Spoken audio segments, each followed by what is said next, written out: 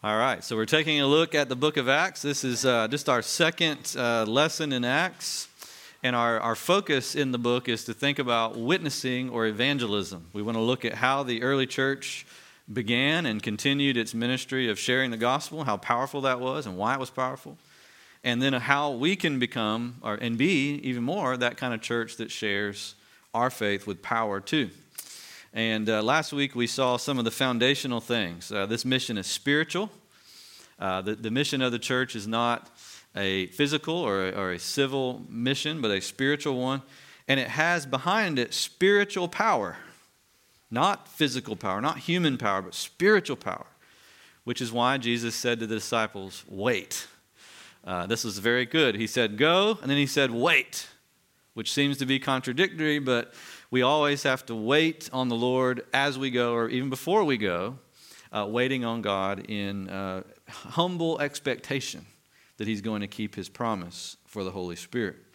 Well, I began to think, there are different kinds of waiting, aren't there? There's some waiting that is inactive. If you're waiting on something that's completely out of your hands, then you don't really have much you can do except just see what happens. It's in somebody else's hands, some other person. You just kind of exist and go about your business while they decide what they're going to do. But there's another kind of waiting that is very active, isn't there? This is the kind of waiting that we might call preparation. And I want to show you this morning, or this evening, from these verses that we read, that the apostles were waiting in Jerusalem for these 10 days between the Ascension and Pentecost. 10 days of waiting. But this waiting was the active kind of waiting, was not the passive kind. God had given them already some things that they could do to prepare themselves to be a witnessing church. And they're the very same things that we as a church need to do to also continually prepare to be a witnessing church. A good analogy to think about is, for example, when you're waiting to go on a trip. That's an active kind of waiting, because what are some of the things you need to do to go on that trip? Pack, book, arrange things with your pets, all this kind of stuff that you're working through your whole lists. It's active waiting. Your activity doesn't speed up the day that the trip happens, but it certainly does get you ready for it when it does happen. And that's what I want you to think about that the apostles are doing in verses 12 to 26. They're packing their bags, if you will, for this trip that God's about to send them on. The date is settled by God. They can't speed that date up. It's the date 10 days later when the Holy Spirit fell with power on the church. By the way, they didn't know it was going to be 10 days. They actually had no idea when it would be. But this whole time, they're packing their bags to prepare for that day, and they're doing two things. If you'll look at your bulletin, this is our outline tonight. 2 points. Very simple. They prayed, and they provided what was needed for the ministry of the word. They were persistent in prayer, and they were faithful in the regular ministry of the word that they were going to need to engage in once the Spirit came. All right, let's look at those two things. They prayed. Some things, maybe you can fill in the blank here, some things aren't received until they're applied for. So Jesus said, you have not because you ask not. He said, if you ask, you will receive. If you seek, you will find. If you knock, the door will be answered you, right? So the kind of the flip side of all those is if you don't seek, you won't find. If you don't knock, the door won't be open. If you don't ask, you won't get it, right? Pretty simple, right? That's the way prayer is. God has already promised so many things to His people, so many things to His church. But a lot of those promises He has planned to deliver through the means of the prayers of His people. Don't you know this is true? Sometimes we think, okay, if God has already planned the whole history of the world, which we believe He has planned all things because God is sovereign, then why pray? Well, here's why. God also planned for you to pray. And God planned to do X, Y, and Z because this person and that person and the other person prayed for it. And he didn't plan to do it without your prayers. And so the equation still holds true, even if you have a very strong view of the sovereignty or the rule of God. It still holds true that we have to pray. Every young person as a senior in high school knows this lesson. You don't get into any of the colleges you don't apply for, right? And you know this from your own life. You don't get any of the jobs you don't interview for. Isn't that true? Unless, they just want you that bad and they found you somehow and called you. You don't get any of the jobs or any of the college admissions that you don't first apply yourself to get. And so the church, I want you to see, understood this by instinct. And it's something that I hope we as a church also understand by instinct, and that it's a part of our blood as Greater Hope Church, that we believe in consistent and persistent prayer as the most basic foundation for everything we do. Notice in verse 12, when they returned to Jerusalem from the mountain called Olivet. Now, why is the mountain called Olivet important? Because that's where Jesus ascended. By the way, the mountain called Olivet is the same thing as the Mount of Olives. It tells us here it's a very close walk from Jerusalem, a Sabbath day's journey away. And that means it's not like a day's journey away. It's a Sabbath day's journey away. And what that meant was in the Jewish tradition of the time, this is not from the Old Testament, but from Jewish tradition, you could only walk 1,000 steps on the Sabbath. No more than that. If you walked more than 1,000 steps, you were violating the Sabbath in their view because you were working too much. You were exerting yourself too much. Well, how far is 1,000 steps? It depends on the steps, but I don't have my watch to track steps on right now, but most of us have those watches. How many of you achieve 1,000 steps a day? Probably most all of us, at least. It's pretty easy, right, to do it. You can do 1,000 steps just walking around your own house. And so the Mount of Olives and Jerusalem are very near to each other. But even though they're near to each other, the very fact that the disciples went back to Jerusalem proves something about their mindset. Besides the ascension happened in the Mount of Olives, what had happened in Jerusalem? Just recently. The crucifixion. What had happened in that upper room where they went to meet to pray? Betrayal, Last Supper, all that stuff. That's where they had hid themselves because they were afraid after the crucifixion of Jesus. For them to go from the Mount of Olives, just those 1,000 steps back to Jerusalem, was itself an act of faith, an act of dependence. I would argue the only reason they went back is because Jesus specifically told them to go back. We read about that last week. I want you to wait in Jerusalem. You can't go anywhere else. It's got to be in Jerusalem, because that's where I'm going to pour out my Spirit for the first time, for the great time upon my church. You got to be there. You got to be within the temple precincts for that to happen. That's my will. And so the disciples said, okay. And as they did it, you can imagine in their hearts the fear. You can imagine in their hearts the doubt that they might have. And yet, their instinct in all that fear and all that doubt, all 11 of them, was to devote themselves, verse 14, to devote themselves to prayer with one accord.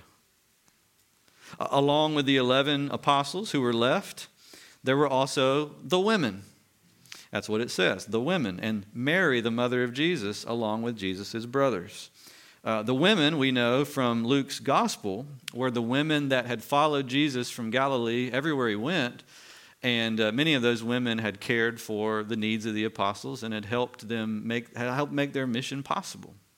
Some of them were wealthy women and even gave out of their money to support the mission as it went around for those 3 years that Jesus ministered. That's the women that were there. The reason it mentions Mary and Jesus' brothers is why? Maybe somebody knows. What's that? They could be asked, because Mary's mentioned by name and the brothers are known by name. That's right. These are newcomers to the group. The women and the 11 had already been with Jesus for 3 years. Mary, of course, was his mother, and she had always had a believing and sympathetic point of view. But his brothers, we know for a fact, were positively disbelieving. The only time, or the first time that they come to believe is when they see Jesus resurrected from the dead. That's James and all the rest. And so you can imagine this early congregation. This is the first church plant in history. 120 people in all, led by the 11 remaining apostles, but filled out with women, probably the children and wives of the apostles who were there. Somehow they got up to 120 people in this tiny room. I've been in Jerusalem to a room that they call the upper room. I'm not sure if that is actually the real upper room. More than likely not, but they call it that because it's probably nearby the site where this occurred, and the room is no bigger than the one we're in right now. That's the room. That's what's going on. And what are they doing the whole time? They're praying. They're scared. They don't know what's going to happen next, but they believe that Jesus is going to keep his promise somehow. It tells us 3 very important things about their prayer. It tells us first that they prayed in one accord. In one accord. That means they were united. They prayed together. They agreed together with what they prayed for. What do you think, by the way, what were their prayers? What did they contain, do you imagine, at this stage? If you could be what's the protection? Yeah, oh yes, keep us from those guys that just took away the Lord. What else? Come back. Yeah. Keep us strong. Yes, get more believers. Increase our numbers, but also increase our faith. Help us in this mission that you've just told us we're going to have. We're not sure yet how exactly we are going to do this. How are we going to become your witnesses not only in Jerusalem, but in Judea and Samaria? And you just told us the ends of the earth. How are we going to do that? Lord, give us what we need to do that. How do we know anybody is going to believe us? So far, 40 to 50 days after the resurrection of Jesus, so far we got about 120 people. That's a pretty good growth rate to get 120 people in 40 days. But it's not a great growth rate if you consider a guy just rose from the dead. You would imagine, if you had that evidence, the growth rate would have been quicker, right? And so they're probably wondering, how is this going to work? Now, we're going to find out next week when the Holy Spirit comes, the growth rate, it gets really big, really quick. And it's likely as well that there were others beyond this 120 who believed. They just weren't among the committed core. They weren't willing to show up to the core group meeting. These were the committed. And they were probably bathing in prayer in a united way the work that Jesus said they were going to have to do. That's so important for any church. To not only receive the instructions from God, from the Scripture as to what we're to do as a church. This is our constitution. This tells us what we're supposed to do and who we're supposed to be. But to take that and to bathe that in prayer, right? It's not enough simply to take it and try to obey it in our own strength. We have to pray through, in a united way, what God has called us to do. And it tells us not only were they together in concert in prayer, but they were doing it constantly. So in concert and constantly, they were with one accord, devoting themselves to prayer. I believe it's the NIV that says they were continually in prayer. Maybe somebody who might have the NIV could confirm that, but I think it uses the word continually. What does that imply? They didn't stop. They kept going, okay? So 10 days of prayer. I mean, this is a long prayer meeting as far as prayer meetings go. Of course, they stopped to sleep. Of course, they stopped to eat and things like that. But for 10 days, we get this impression that they really never left the upper room except for necessities. They devoted themselves to a 10-day-long prayer and maybe even some fasting in there, bathing what they were to do before the presence of God in prayer. And the final thing that we get here is this, and you got to kind of read between the lines a little bit, but I want to try to make this case. They were consistent in their prayers. Okay? Listen to what it says. Once again. All these, with one accord, were devoting themselves to prayer together with the women and Mary, the mother of Jesus, and his brothers. Now, how were they in one accord all together? Well, how did they agree on what to pray for?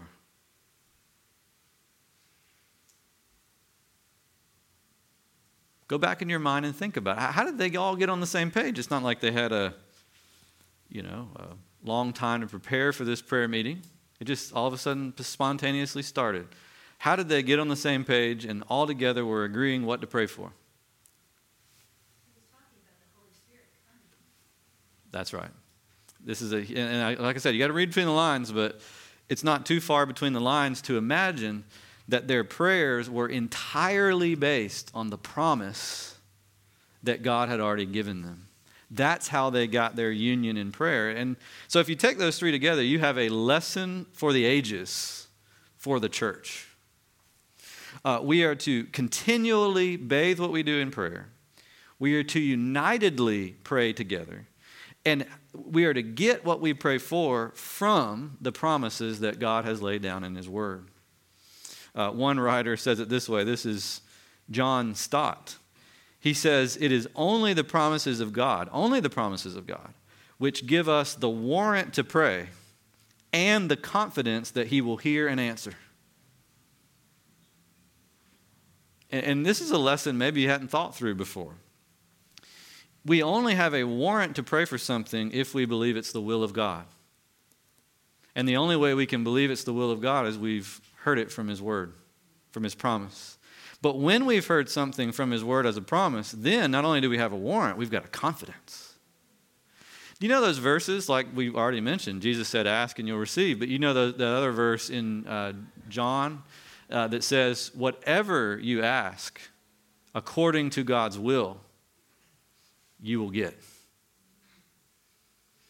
And a lot of times we read those and we're embarrassed by those verses, aren't we? Or when Jesus said, whatever you ask in my name, the Father will give you. We're kind of embarrassed by those. Why are we embarrassed by those verses? We doubt them. Why do we doubt them? Well, we're afraid. Well, why are we afraid? Doesn't always happen.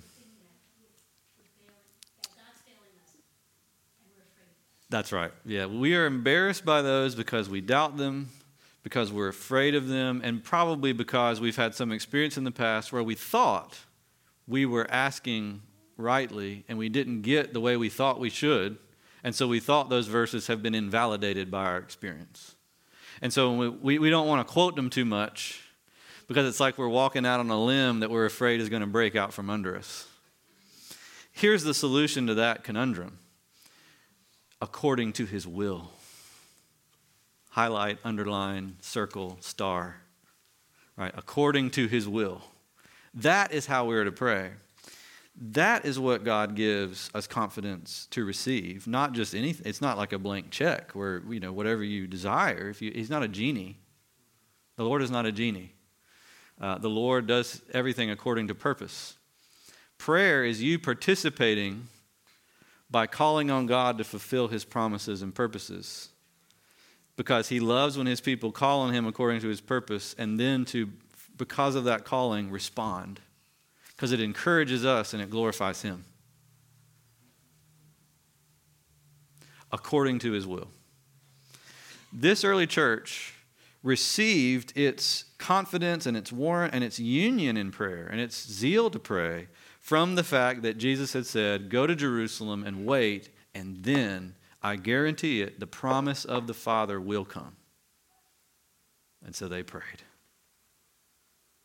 Now, What have we been given in terms of promises that we aren't praying for, that we need to be praying for in terms of our evangelism as a church?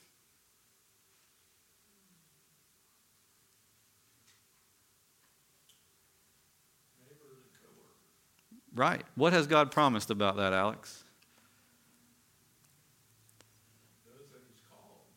That's right. I will call my sheep by name, and they will listen, and they will come. Right? What has he promised? Go and tell the gospel, and it will be a sweet-smelling savor of life to those who are being saved. Oh, but it'll be a stench of death to those who are perishing. But either way, bring it out there. Let it out there so that it's revealed which way people are headed, so that everybody can see and know. There's many promises about evangelism in the Bible. There's the promise given that faith comes by hearing, and hearing by the word of the Lord. And how can they hear? It says, unless someone preaches. And how can they preach or speak unless they're sent? And so there's all kinds of things we can pray for related to the evangelistic efforts of our church that I would argue if we're not praying for, we can't expect to receive. But if we pray for it, we can expect to receive it because the Lord has promised it. Now, we can't put numbers on it. We can't say, God, convert 10,000 people in the next 10 years. We might want that. And there's nothing wrong, I suppose, with letting the Lord know we want that. But we don't have a promise that it's going to be that kind of explosive fruitfulness. But we are promised fruitfulness of some level if we'll pray. Let me give you a thought experiment. Imagine if the story were different. Imagine if these 11 and the women and Mary and the brothers of Jesus, when they went back to Jerusalem, did something else besides pray.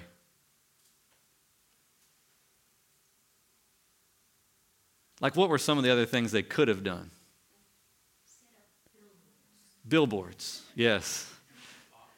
Yeah, potlucks. They could have had endless potlucks. I like that. It could have been dinner in the upper room, day by day. It could have been anything. They could have gotten antsy and started going out to share before they had prayed. More than likely, given how afraid we know they were, it probably would have been the opposite. They could have sat around moping and sharing horror stories and fears and, well, isn't that how sometimes our prayer meetings can go? They can devolve into I'm not saying ours as a church, but you've been to these prayer meetings where it just becomes depressing woe is me session. Rather than take woe is me and bring it to the Lord with this confidence that God wants to hear. I'm so thankful that these early disciples didn't do that. I'm so thankful that they gathered together and they devoted themselves to prayer because we're here tonight because they did. And then, if you want to extend it out, how many other times in the history of the church from then to now have groups of people done the same praying and the Lord has stretched forth his hand to save that has resulted eventually into us being saved and brought into the kingdom? In fact, I can't think of a single time in the history of the church when a great revival or awakening of the church has occurred without prayer first. In fact, I don't know anyone who's become a Christian without someone praying for them to become a Christian before they became a Christian.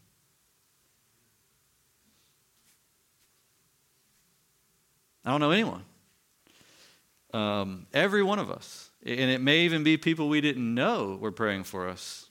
But I guarantee you probably know at least one that you know by name that was praying for you before you became a Christian. This is the way God works.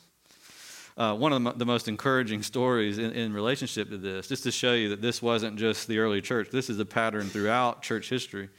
The Great Awakening, the first Great Awakening in America, You know how that began? We always talk about how it began with powerful preaching. And yes, it did in a sense. But prayer preceded the preaching.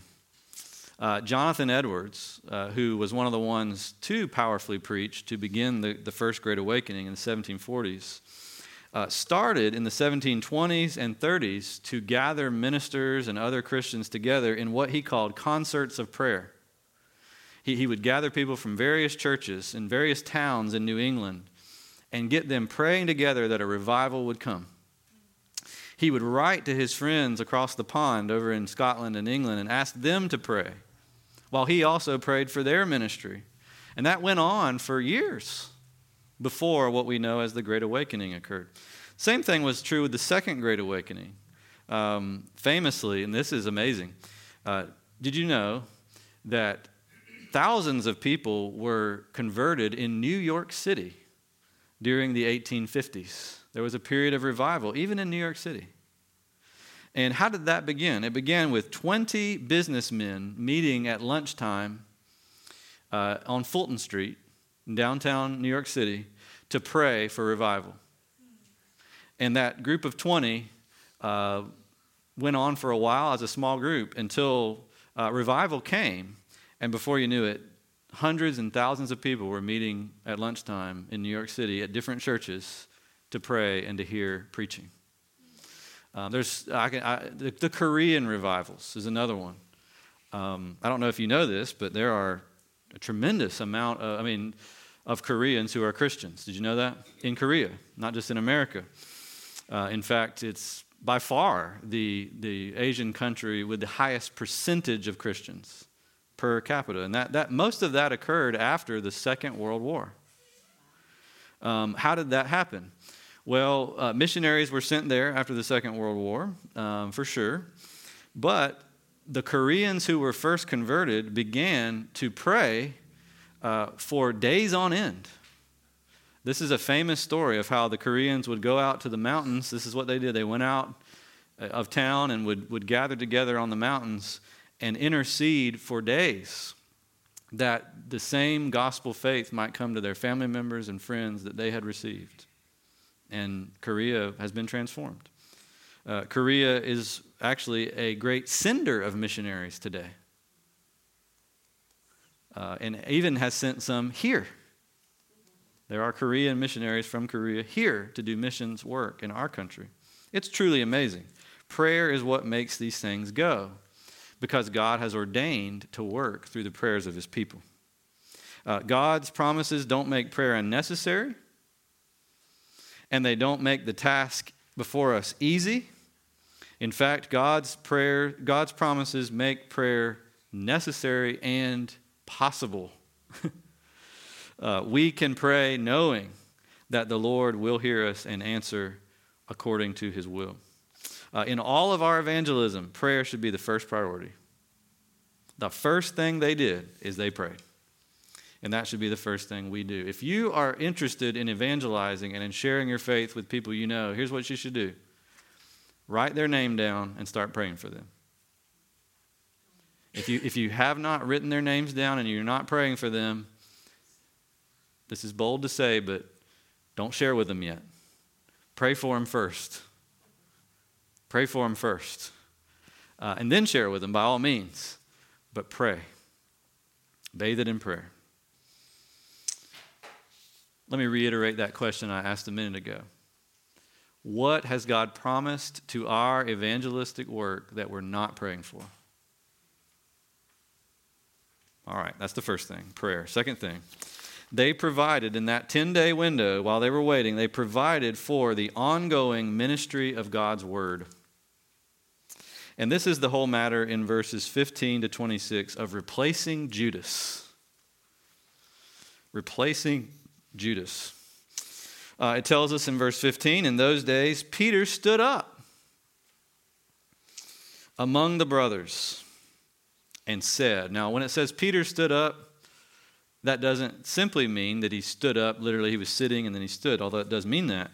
I think it means more than that. It's almost like something's happening in Simon Peter. He stood up and took leadership in the group. He stood up and took initiative to do something that needed to be done. And he knew that it needed to be done because he spent time in prayer reflecting on the Scriptures. All right, so look at it. He says, brothers, the Scripture had to be fulfilled, which the Holy Spirit spoke beforehand by the mouth of David concerning Judas. Now, this is interesting, and it's dynamite here. Peter is saying, look, while I was praying, I was reading through the Psalms. We were singing some Psalms together. I was reading them. I was thinking about them, and I just realized the Holy Spirit spoke to David about Judas in the Psalms, which now tells us what we need to do to replace him so that the church has the full complement of 12 apostles to begin the ministry. We can't begin it with 11. We got to have 12. Jesus picked 12 in the beginning. Why did he pick 12? Well, I think the indications are he picked 12 because Israel started with 12 in the Old Testament.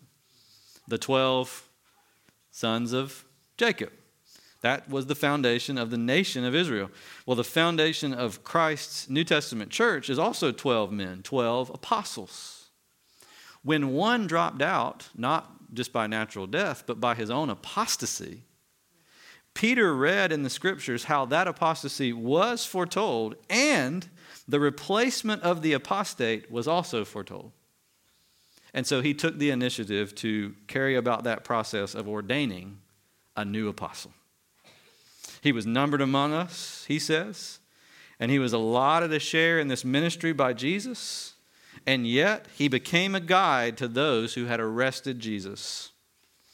It tells us, by the way, a little aside on Judas there in verse 18 and 19, and I like how the ESV does it. Do you see how at the end of 17 there's a close quote, and then there's a parenthesis in the beginning of 18, and then there's another parenthesis at the end of 19, and then an open quote again at the beginning of 20.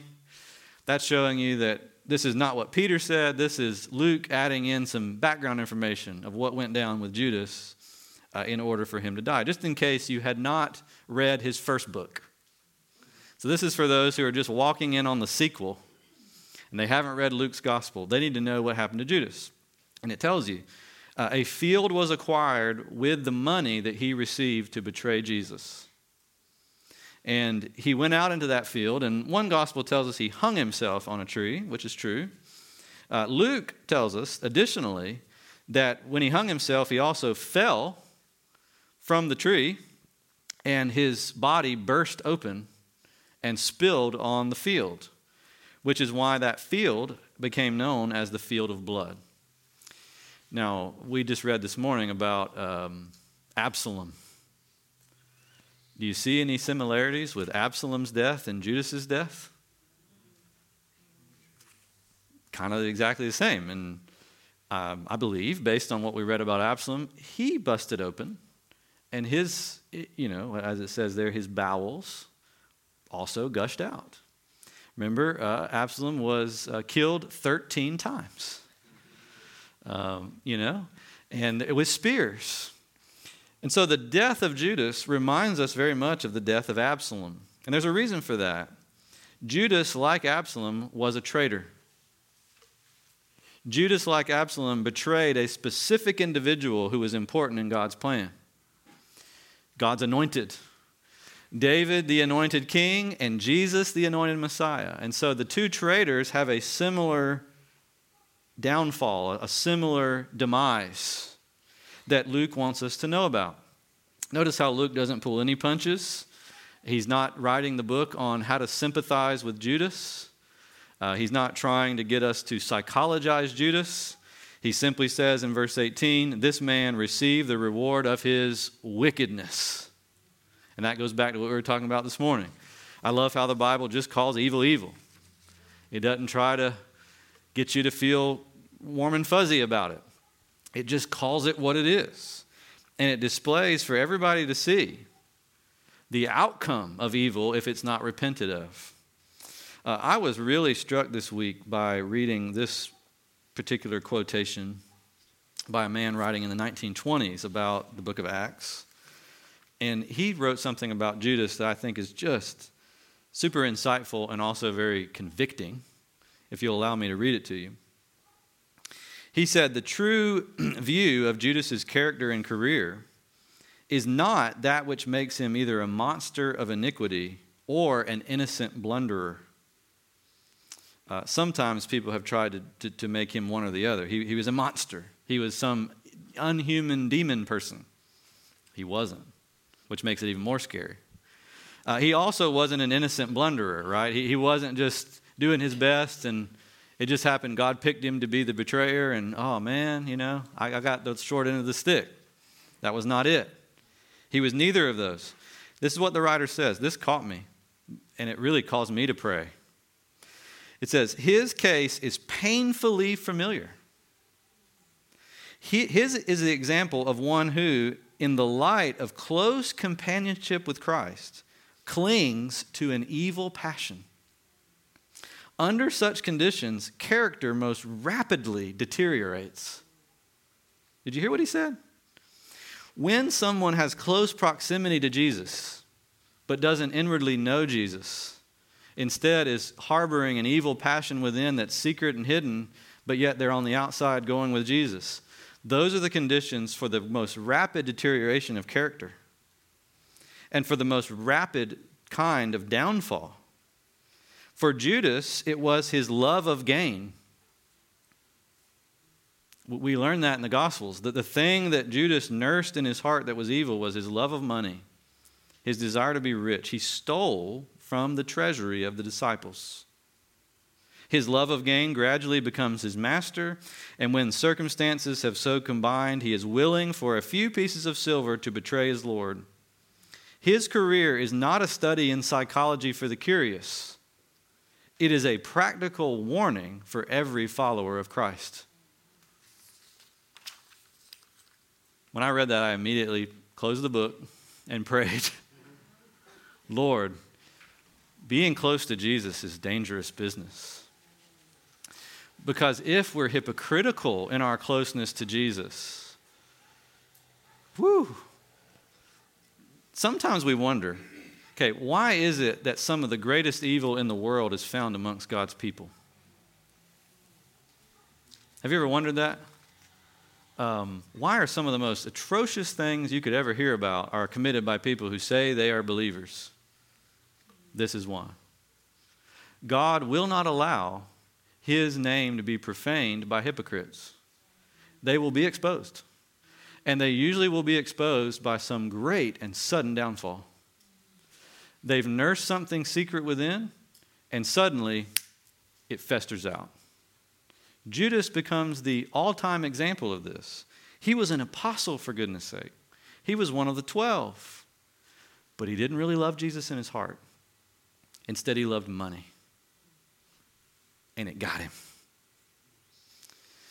And so Peter, when he thinks about this thing going on, he's reading the Psalms, and he reads from Psalm 69, which is what is quoted there in verse 20, but it is written in the book of Psalms. Peter again talking. May his camp be desolate, and let there be no one to dwell in it. Psalm 69 is about traitors. It's about how the anointed one of God is being betrayed by his friends. And in that psalm it says, the one who betrays is going to become desolate, and he should be made desolate. That's what he deserves. That's where he deserves to go, into darkness.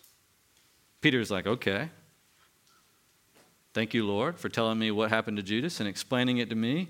And then he went on and he was singing Psalm 109 later in the prayer service. And Psalm 109 is also about traitors. And there it says, let another take his office in Psalm 109:8. And Peter puts them both together and says, I got a sermon for y'all. The Holy Spirit's already told us what to do in Judas's case. Judas went to the place where he needed to go, which is what he says. Judas went to his own place, verse 25. He turned aside. But it's our responsibility to put someone else in his office. The man has fallen. The man has become dishonorable and rejected. But the office itself is still necessary. And so let's get together and do what we need to do to pick the next person to be the 12th apostle so that the church will have a regularly trained and qualified ministry to lead us in this mission. And that's what they do. The apostles were the first ministers, but they were special ministers. They weren't just a minister like I am. I'm just a lowly, lowercase m minister. And apostles, an uppercase A apostle, they received direct knowledge of Jesus and direct word from Jesus, enough to even be writers of the New Testament. And so Peter goes on to say in verse 21, this person has to be someone who accompanied us during the whole time that Jesus ministered. He had to have been there when Jesus was baptized, and he had to have been there every day until he was taken up into heaven. Who do we got? They started naming names. They came up with two, Joseph and Matthias. All right, now we got a quandary. We got one spot open, we got two men to fill it. What do we do? What do? They prayed first. They prayed. This prayer meeting has got some legs to it, doesn't it? And now they're saying, all right, to fill the spot of Judas as the spot of a witness of the resurrection, we need to pray about this. And so they prayed. They said, you, Lord, you, Jesus, who knows the hearts of men, you know what's in these two men's hearts. Show us which of these two you've chosen to take the apostleship from Judas, to take his place. And then in verse 26, they do something strange to us. They cast lots. Now, this is the last time you'll ever see the apostles cast lots in the book of Acts. Because I don't think it's the way we're supposed to make decisions now. But why did they cast lots? Why was that their first instinct? Because that's what they did in the Old Testament. The Urim and the Thummim. The Urim and Thummim. These were two stones that the priests had made and put in the breast pockets of their fancy priestly clothes. And they would use the Urim and the Thummim to ask the Lord for guidance. And the Lord would use the lots, the stones, to guide them into his will. That they engaged in believing prayer, and God gave them his will through prayer by the use of these stones. Now, it's interesting that once the Holy Spirit comes in power on Pentecost, they'd use these no more, which proves something important, I think. Prior to the coming of the Spirit at Pentecost, they needed things like lots, just like they needed sacrifices and just like they needed priests with fancy clothes and a fancy temple on top of a hill. They needed things that we don't need today because we now have resident within us the Pentecostal Spirit, the Holy Spirit of Pentecost to guide us. And so they don't cast lots anymore, but now they're still living somewhat one foot in the Old Testament, one foot in the New. They're right on the border. And so they cast the lots, and Matthias is chosen. And the church, through prayer, has a leadership to lead them into the next phase of their evangelism. Now, just because they have a leadership doesn't mean that all of them aren't also playing a role in the witnessing. The whole point of this series, we're going to see everybody has a role to play in the witnessing. But foundational to that role we all have to play is that God has ordained that there be people who are well qualified, who are called by him and trained by him, gifted by him, to lead the ministry of the word.